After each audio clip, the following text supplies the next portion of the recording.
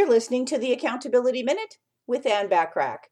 The important part of time management is first to put all your activities in your calendar and then honor the calendar. So in other words, do what it says to do when it says to do it. So for some, this is the hardest part to do. They let too many distractions or other things get in their way of honoring their calendar and their time blocks.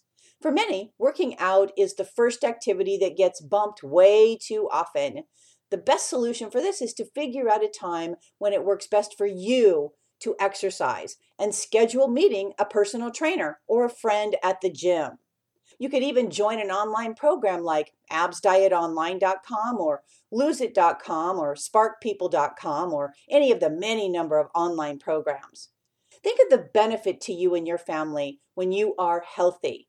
Other activities like family and personal time can also get overlooked. So be sure to add that time to your calendar and honor that time.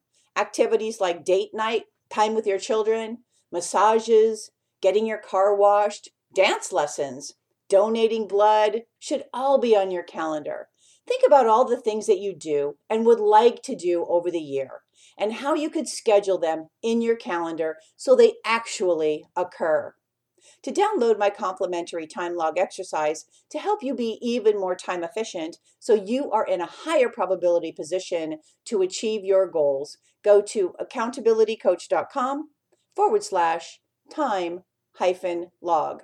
Simple instructions come with this exercise to help you complete it. Thanks for listening.